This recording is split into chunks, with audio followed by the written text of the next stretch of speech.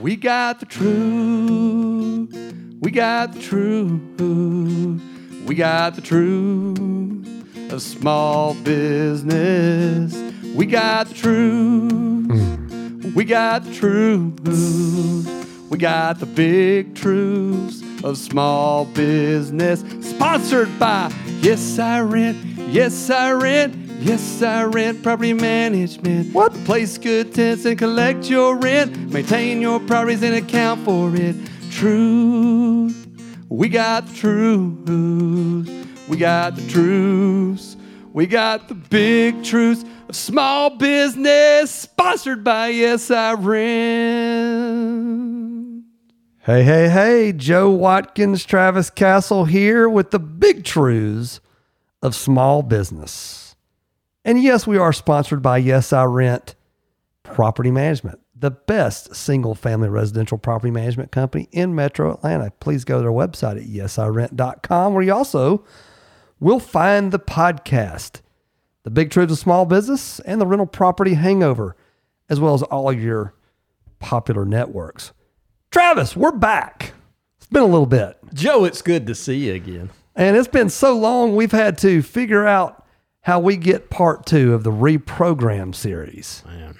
Last show was called, in short, interrupt.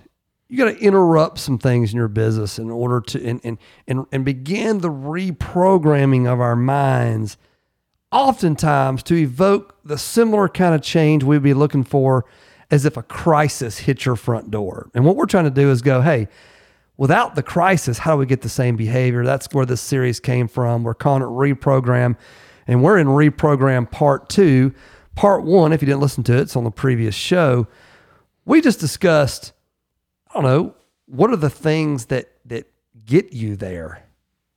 That need how does the program get created to begin with?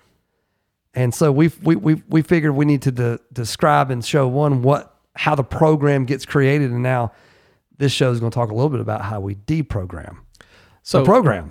As a part of our immense research for the last show, what I remember in researching that was, I call it ruminating, was yesterday's bad decisions, yesterday's pain becomes today's predictable future. And I thought about that. Is that really true? You know, are we basically like a piece of software just running out the same program over and over and over? And we sort of answered in that show a little bit as to why we do that. And I think it's true. I kind of caught myself doing what we had researched there, which was waking up, thinking about the day in the context of yesterday. And yesterday sort of taints your decisions, your emotions really, around what's going to happen today. And it could be a good thing if we're in a good role, right? It's not necessarily a bad thing. Good momentum is good. Bad momentum is bad. It's not necessarily a bad thing, but it depends on where you're at. So in the understanding of how the program gets created, in short, as a synopsis, we discussed that when behaviors are done over and over again, that your body actually begins to imprint the behavior back to your mind. You may have decided you're going to do this, but once you've done it and it becomes rote, getting the coffee every morning was just a simple example. I got to have my coffee in the morning. That's right. I mean, is your brain telling you need to have coffee, or is your body telling you you need to have coffee? Because you've actually programmed your body to want caffeine at 7 o'clock every morning. That's right. And there was certainly a time where your body didn't want it and your brain began to program that, right? Right. And so if you have, bad past memories and you've not relinquished those, then those things are still cycling through the mind that's creating the behaviors that you've created to either, suppress those things, or whatever the case may be. You've created a program. And it's the program that's been created oftentimes that imprints back to your mind, and you don't even know it's happening. It's almost subconscious, that we're trying to break in order to maybe create the same kind of change that you would get when you have a crisis. So that's there's a short of the previous show. So this is how to reprogram the unwanted familiar past. Wow, that's a mouthful there. Part 2, reprogram say part that 2. one more time. Reprogram part 2, how to reprogram the unwanted familiar past. The unwanted. Okay. Yep. So that's what we're talking about. And this is, again, guys, Big Truths of Small Business. It's a living room conversation. This is a couple of guys who love how the mind works. We love to philosophize. We love to take both sides of the issue. So don't put one show against the other and say, well, they took the opposite side. Of course we did. That's what good business people do. We can take both sides. Joe, I'm willing to be wrong. It doesn't happen often, but I'm willing to be wrong. Okay. So, reprogramming. You've got a couple. I think the first one you said is, and I think you can expound on this, is you got to let go of the regrets. In order to reprogram, you've got to be able to isolate what your brain is or body and brain, or what program they're on, right? Yeah, I mean, I think this is a part of all of this is, but I think this is a big part of the self-awareness conversation that we mentioned. Seems like everybody. Well, that is the big truth. Right? That's the big truth. But letting go of regrets. I mean, how, again, a regret by nature is something that's already happened. It's in the past. I regret something I did, I said, a decision that I made. Well, the reality is it lives in the past and only lives in the future is if you continue to think about it and regret that. Now, there's a conversation around why did I regret it, and what was the lesson learned with that regret? And I think that's all healthy. I think the idea that I made a bad decision, made a bad choice, I'm going to learn from it and move on and not do it again, I think all that's good. But I think the spirit of this, let go of regrets, is, that thing that I did that I just keep thinking, man, if I had just done that differently, I would be in a different position today. That decision now I was responsible for the life I'm living, and I'm just sort of marinating in that regret. And I think that has to be confronted. And at some point, that's got to get off. When you wake up in the morning, that regret can't be what you think about, or it frames the rest of the day. That's right. Well, and part of those regrets, what makes up the regrets, right? You get to dig in a little bit to see what actually they're composed of. Sometimes the piece we might cling on to is not really. It's manufactured out of the deeper root, and I think that's. I'm not here to be a counselor, but what I am saying is that one has some complexity around it. I think, and I think actually when we look at this reprogram thing, I think what we're going to find in a lot of this is it takes having maybe some people alongside of you to help. I think it's very helpful because I think when it comes to regrets specifically, we're talking, all this ends up, like you said, this is counseling type stuff, but all this ends up as an emotion, right? And I'm remembering something that happened. I'm not necessarily remembering exactly what happened. I'm remembering how I felt about what happened. Right. And that's what I'm taking away with me. So yes, to have somebody that's kind of third party, remote, doesn't have a dog in that fight, to help me break down that regret and see it for what it is. Now look, if I'm totally responsible and it all lands on me, that's healthy too, I think, if we can get to that point and say, well, look, if I'm totally responsible, then I'm in complete control of it not happening again. So there's a positive in confronting that regret, but just be for sure, I think what we're saying is that you're confronting the reality of what happened. Well, this one kind of is number 2. That really kind of is a good follow-up to let go of the regrets. Because this would be an example of this. Regrets would be an example of this. Accept the things you cannot change. Accept the things you cannot change. Well, you can't change the past. That's right. You can draw a line here, and you can maybe try to make some amends for some of the things in the past, but you really can't change it.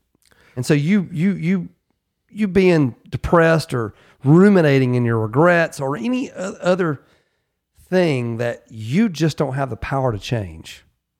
Like, you can't change other people. You know, you can't change where New York City is. You can't change that maybe you have a brick and mortar business sitting in, an area that gets rain, 70% of the year. Unless you decide you're going to move the whole business. But I mean, the point is some things are not, you can't change the weather. So I think this is another one where guys who are generally pretty successful and things have kind of went their way as long as they grinded hard enough and kind of overcame the obstacles, begin to think that there's nothing that they can't change. And I think that's kind of where the devil lies in this part of it is, again, a third party, a trusted friend, a counselor, a coach that comes in and says, well, look, I mean, you don't own this piece. You know what? And maybe it's the piece, by the way, that made you fairly successful, that you actually want to own that piece. You actually want to take credit for it. But maybe that's not actually yours to own, right? So again, confronting it in the truth of what I can't change is freeing, but it can also be a mirror that you have to hold up. Yeah. So I made these couple notes here. This may be controversial here, but pushing hope out when it's not real. Travis, you're not going to play PGA Tour golf. You're not going to play a senior PGA Tour golf. Why? Because you're going to be playing against Phil Mickelson and Tiger Woods, who've been doing competitive golf on the tour for 30 years. You're not doing it. Pretty disappointing. So if you are operating around the hope that is possible at this point, you are all operating on false hope. And false hope, according to you in my notes, is death. And this is the feel good part of the show, ladies and gentlemen. That's what I bring. I bring the feel good. Where we tell you that false hope equals your demise. and look, it is true. It is true, because what happens, you get to the end of your hope eventually. Hope is good for what they say. The other side of this is man can't survive without hope. Yeah, nobody wants to lose hope. That's not what we're saying. It has to be pointed in reality, in the right direction. So I guess the point there to me is false hope gets found out, and it's usually pretty painful, usually pretty ugly. It's usually a lot less painful to interrupt that earlier rather than later. Well, I want to say this, that I like, let's just use the golf example, or maybe American Idol, somebody singing for a living example. If you are dealing in reality, and you are looking to be the American Idol, then you probably should surround yourself with people who are willing to give you honest criticism. That honest criticism should not be used to decide for you your outcome and your future. But if you ignore it, especially from people that actually can give you real criticism in those areas, if you ignore it, then you are now giving yourself false hope for what you're trying to accomplish. So I think that hope is powerful when you use it for improvement, and you are really looking for the tools to improve. And sometimes by some radical transformation, people go way beyond what anybody would ever perceive their ability to accomplish something. So I don't want to remove someone's idea of that anything's possible, but it's not possible based on the hope alone. That's right. There has to be actions that surround these goals and these outcomes, and then you can have hope that things will be better. So Phil Mickelson won the PGA Championship this weekend at 50, almost 51. I think it's 50 years, 11 months. 10 months, something like that. Yeah. And his quote, I'm misquoting it, but his quote was, "While I believed that this could happen, I'm shocked that it did." Mm-hmm. Well, clearly Phil Mickelson, on any given 4 days, playing his best golf, which is probably what we saw this past weekend, could still beat anybody, right? I mean, his hope was grounded in reality. Now, look, it was something like, am I wrong in saying it was like 400 and something majors played in the history of like golf. I can't remember, maybe that's too many. Hundreds of major championships played. Nobody who's 50 years and 10 months old has ever won a major championship. That was first ever, yeah. Like there's no like... He's the oldest ever. Yeah, there's no like historical reason to actually believe he could do it. Yeah. But it's a reasonable belief for him to hold that he could do it based on being Phil Mickelson.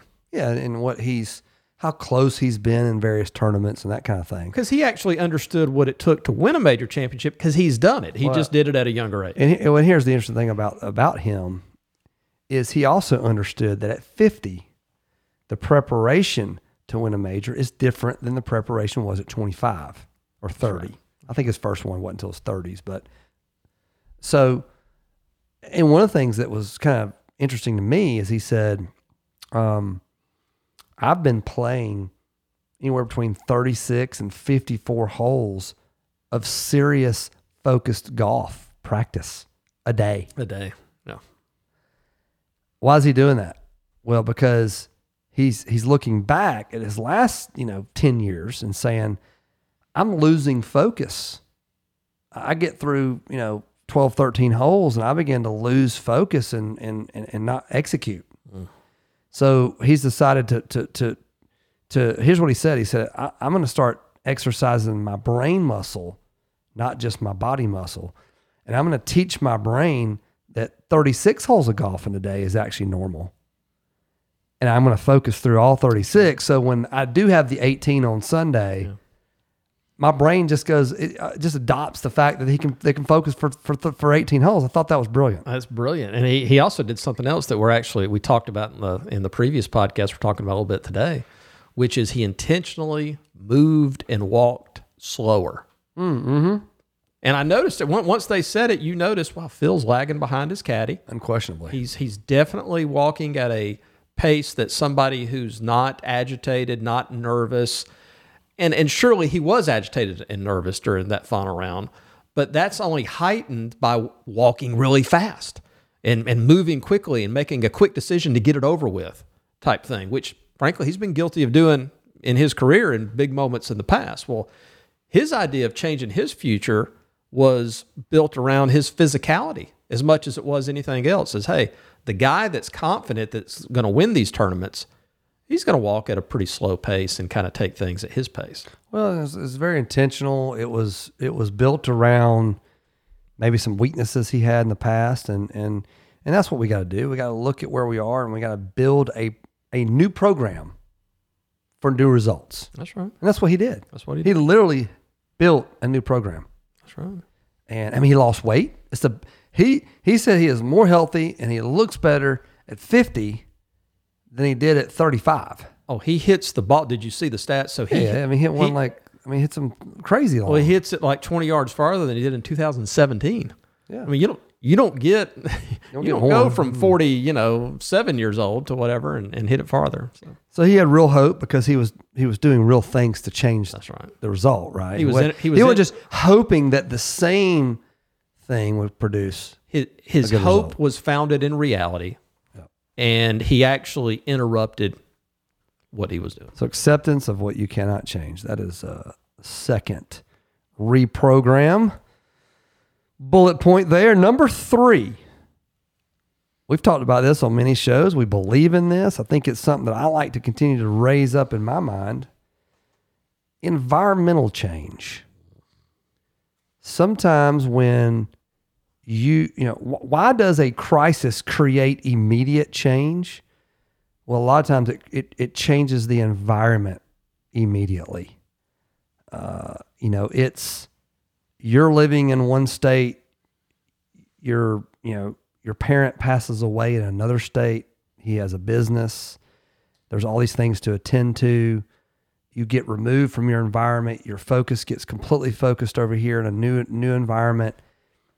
It's just like a hard shift that can occur. So environmental change, meaning place, change the place that you go to, the places you go to, where you eat. Maybe if you're eating the same breakfast every morning, maybe mix that up. Friends, relationships, maybe change your job. Just routines and habits. Maybe it could be part of your environment. So changing your environment, you got some more thoughts on that? Well, I mean, I think we all experience, or most of us experience this. Joe, you and I talk about it when we go on vacation. So I like to go places that look very different, as I'm sure most people do, to my everyday surroundings. Like I like to see palm trees, or I like to see the desert. I like to see mountains, anything that's just utterly different. Well, why is that? Well, it's cool and everything, but after a day or two, honestly, sort of, my perspective changes on other things. So I can't really calculate why this is and give you the how-to. I just know that as a practice, the environment changes your perspective. Well, it does. And, and so if we're trying to evoke a change in the way we view and look at things, that's something we have control over. We can change our environment.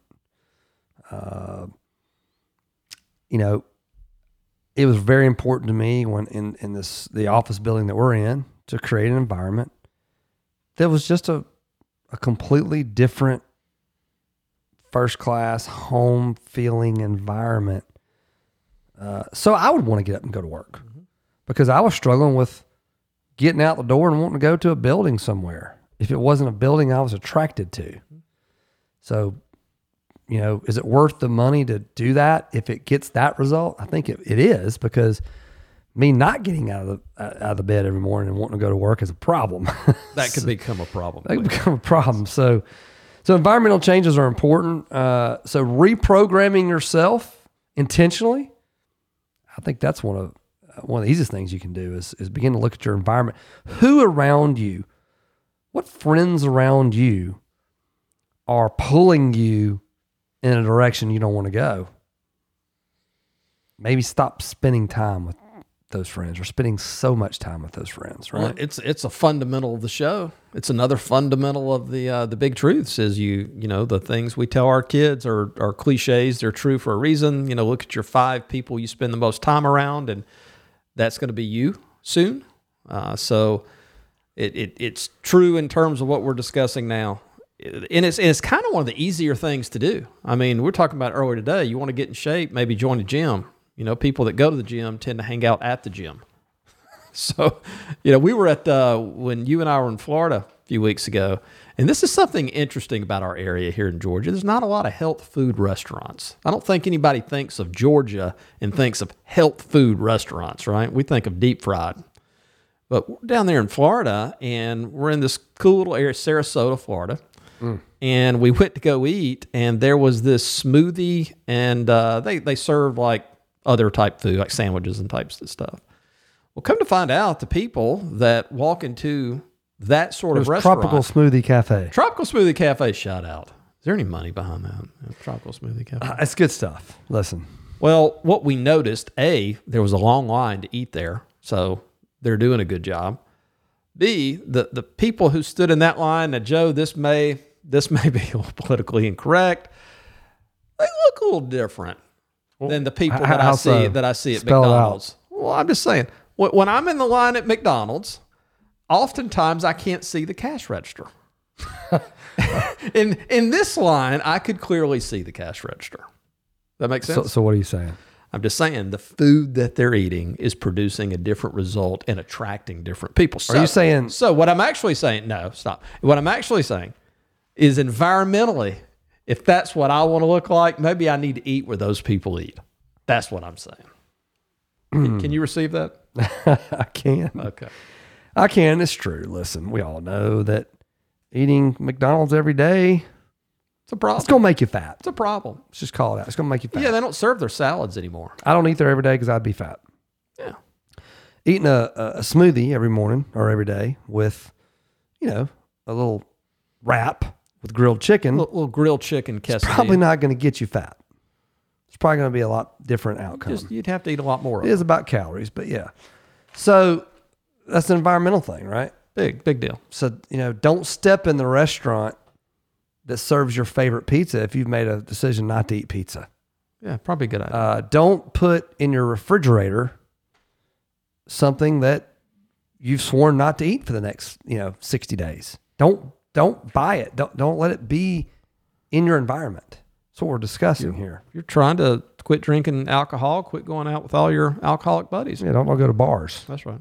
You know, but you know, this does feel fairly cliche. The difference is you do got to sit down and actually map this out, right?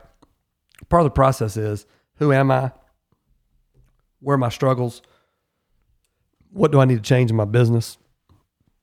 And being that I'm the small business guy, I have the most effect on the small business. So I got to look at me first. Well, and let's don't dance around this point. We hate doing all these things we're suggesting. I mean, I would hate getting around new people that I don't know who have mastered something that I want to learn, because when I walk in the first day, that means I'm the very worst at it. You know, the guy who has never played golf, who goes and plays in the group and his buddy's a scratch golfer, he feels 10 times worse at golf because he got in that group. Now, if he hangs out in that group over time, he's going to get a lot better quicker than if he plays with his friends who can't break 100. That's kind of what we're discussing here, but I don't want to skip over the point. That's hard to do. It is hard to do, because as soon as you get around the guy that shoots 72 every time and you're sitting at 85, you begin to look at yourself as not as good. What's wrong with me? What's wrong with me? I'm not the player I thought I was. If you surround yourself with the millionaires, and you're not the millionaire, then you can shrink from that. But so it's all in proper dosage. But being around success is going to help you see success differently too. So we have another one here. I think is my favorite. We've talked about get rid of regrets. Talked about acceptance of what you cannot change, and then the environmental change. Number 4, we're going to call it the dry needling effect. The dry needling effect. Maybe a podcast. Here's what we're saying. In crises, the reason why you just can make decisions and can just modify behavior so quickly is because the pain threshold got so high that it forced you to make the change. So the dry needling effect is this: schedule the pain that's needed for the change. Schedule the pain. You're not going to do it on your own. So this does typically require a third party. Some people are pretty disciplined. They can do it on their own. Most people can't. And why do we call it the dry needling effect? Well, in physical therapy, there can come a point. That's one reason to use dry needling. This is a buddy of mine, Randy, who told me about this story. So I'll relay it. But he's in physical therapy after a motorcycle accident, did some therapy for whatever the time period was, 10, 12, 16 weeks, whatever it was. And his arm did not regain, his shoulder did not regain full motion. And that was not really acceptable to him. He was like, "We're done?" He said, "Yeah, we're done. You've done great." He's like, "Well, no, my arm doesn't move full motion. I want full motion back." He's like, "Well, your therapy went great. You've done great." "No, I want okay. There is one solution, possible solution. It's pretty effective. There's not too many things that can go wrong, although people can die from it, but it's not very common." He's building up the pain. It's very painful, extremely painful, but fairly effective. It's called dry needling. What's dry needling? It sounds painful. Well, someone that knows what they're doing, that's trained in this, they stick dry needles in your muscle tissue where the motion is limited. They know where to stick it. And the intent is to so tire the muscle that it constricts to the point to where it can't do it anymore. It gets so tired and it just completely relaxes because it's completely outdid itself. But they do it with a dry needle. There's no medicine. They just freaking take a needle and start poking. And they do it over and over and over and over again until they get the right places and the right effect. Well, he said it was super painful. But instantly after it was done, he had full motion. It's crazy. That's crazy. So volunteering for that. So are you going to get the needle yourself, even if you knew how to, and dry needle your own shoulder? I don't think so. I mean, I get that there's heroes out there that cut their hand off to get out from under the rock so they can save themselves, and then they sew it back up. I get that there's people. I get that. That's not normal. No, most people are not going to dry needle themselves. No, it's not normal. I would say it's more normal associated with chronic and severe pain where you just go, hey, this is my last out. Yeah, I'll go through torture to try to get to the other side. I think that it's far less common when it comes to some chronic behavioral pattern or some thought or some, really some process that I'm waking up and going through to try to interrupt that. I think it's far less common. This is why I kind of like that story, is because Randy was done. Physical therapy was successful. Yeah. At least in the doctor's mind, but not in his mind. Right. He wanted more. And so he went into the pain to get the more. When most of the patients are okay with that limited. I mean, metaphorically speaking, that's kind of the formula for all this stuff. The confronting of the regrets, the accept, all this stuff is really an appointment with yourself and perhaps somebody else very often to put you through some type of pain, be it psychological or physical. So can we come up with any examples in the business world around scheduling pain that you would do to create and motivate a change? Well, I think that we can come up with a lot of examples where we schedule things that we don't want to do. Schedule things. I think that's what we're talking about. Schedule things that are just, in a way are painful. And the reason we're doing it, look, you and I've talked about a lot about kind of our new approach to marketing our business, which is kind of a new old approach. And it has a lot to do with cold calling. Who wants to talk to somebody they've never met? None of us like the phone call from the guy that we don't know. It's not something, by the way, the people calling you don't like it either. So they're doing it quite often. But it's proven to work. They're doing it because the result they get is greater than the pain that they go through to do it. Now, the getting started part, like in all this stuff, frankly, maybe Randy had a one and done, I'm not sure, but the getting started part is really, the pain's front loaded on most all of these issues. Yeah, because your familiar past will become your future behavior. So if you can just change your familiar past, then it becomes a good familiar past. That's right. Yeah. That's right. So that's the beauty of that principle, but it is that initial period. Well, that's the thing to hold on to. I mean, how many people have ever walked into a therapy session with their wife and just looked forward to that 2:00 appointment all day? I can't wait to go do that counseling. Boy, that's going to be awesome. Absolutely not. That's going to be painful. It's going to be exposing. But again, session 2, 3, 4, it all gets easier as you go. Pain often is front loaded. Right. But in the business world, pain is firing an employee, which means I've got to hire a new one, which is a risk. I've got to train somebody, which is a risk. Changing my marketing strategy when it's not working. It's familiar. It's kind of got me here. It's holding me above water, but I'm not getting to the next level with it.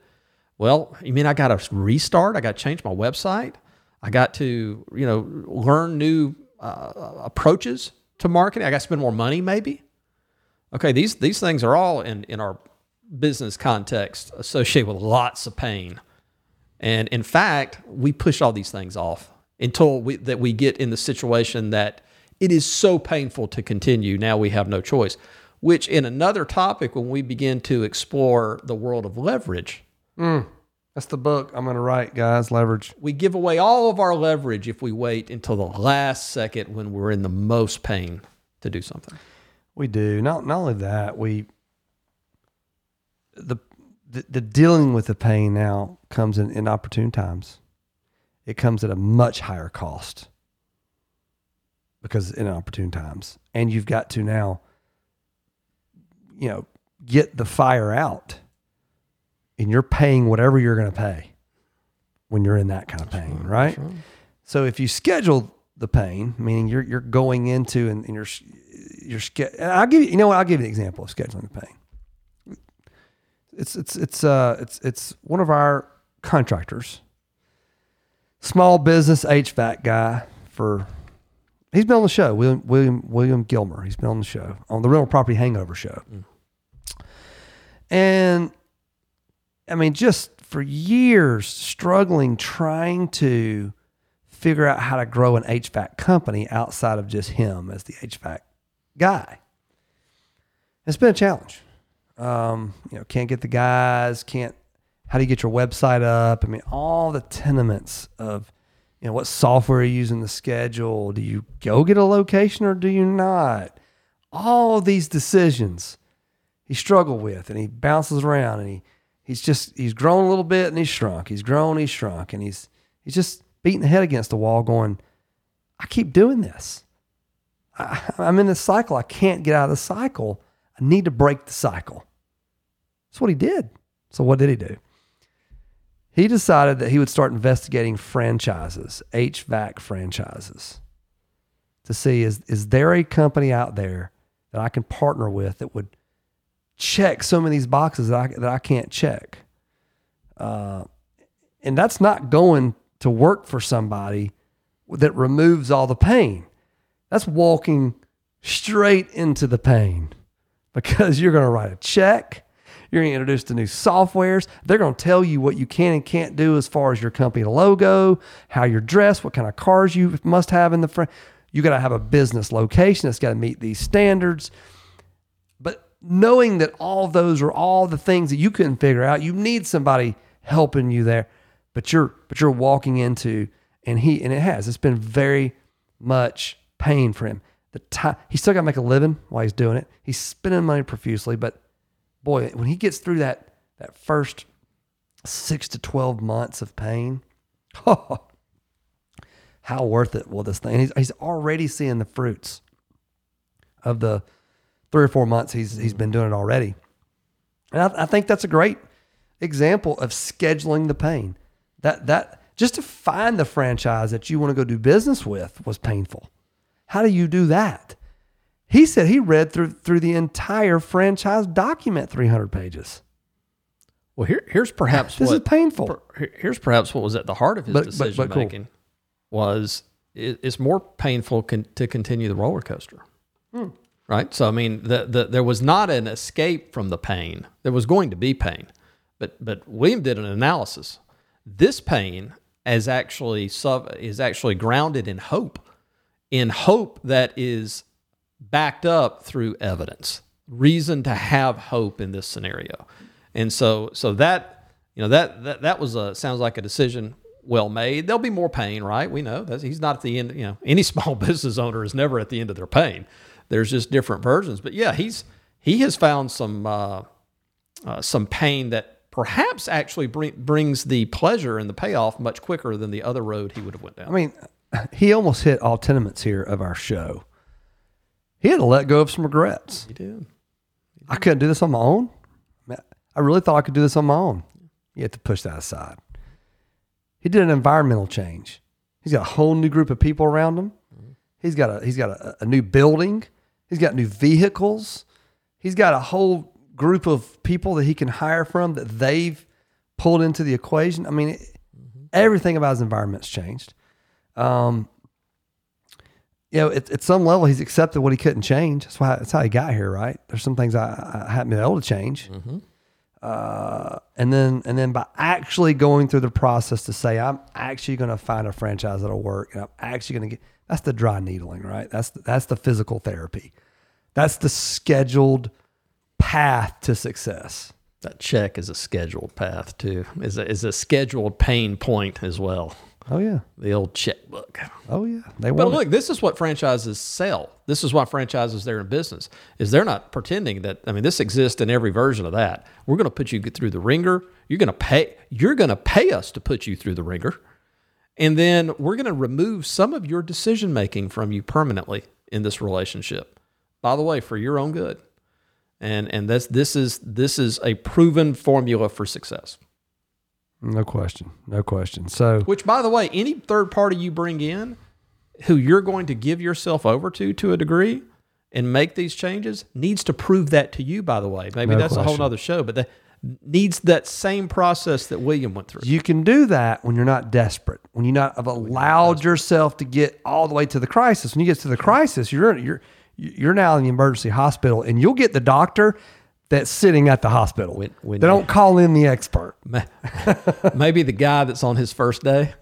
When you're bleeding You don't care. and you get 3 minutes to fix you, whoever's standing there is fixing you. You're when you find yourself waiting in the line on Friday to cash the payday loan, chances are, it's not going to be good. So this is all getting ahead of that, right? Yeah. That's really why we're discussing this. We're saying let's ahead of the crisis. Stay away from that. What are the steps you can do to get similar kind of behavior change that you would in a crisis?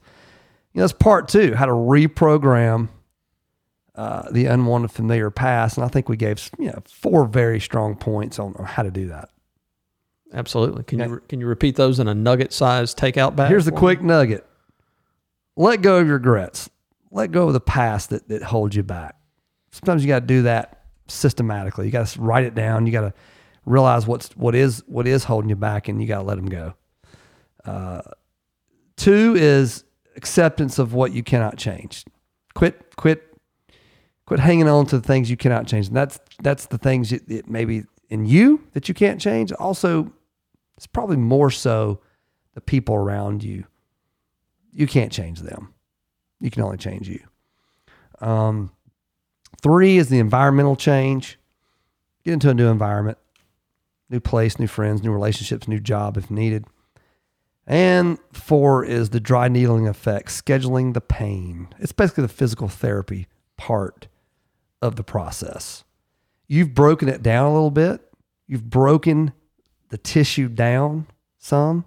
I need physical therapy to pull it back. And you need a doctor to help you get physical therapy, because you are not going to pull your leg into a pain point by yourself. It's hard to do it.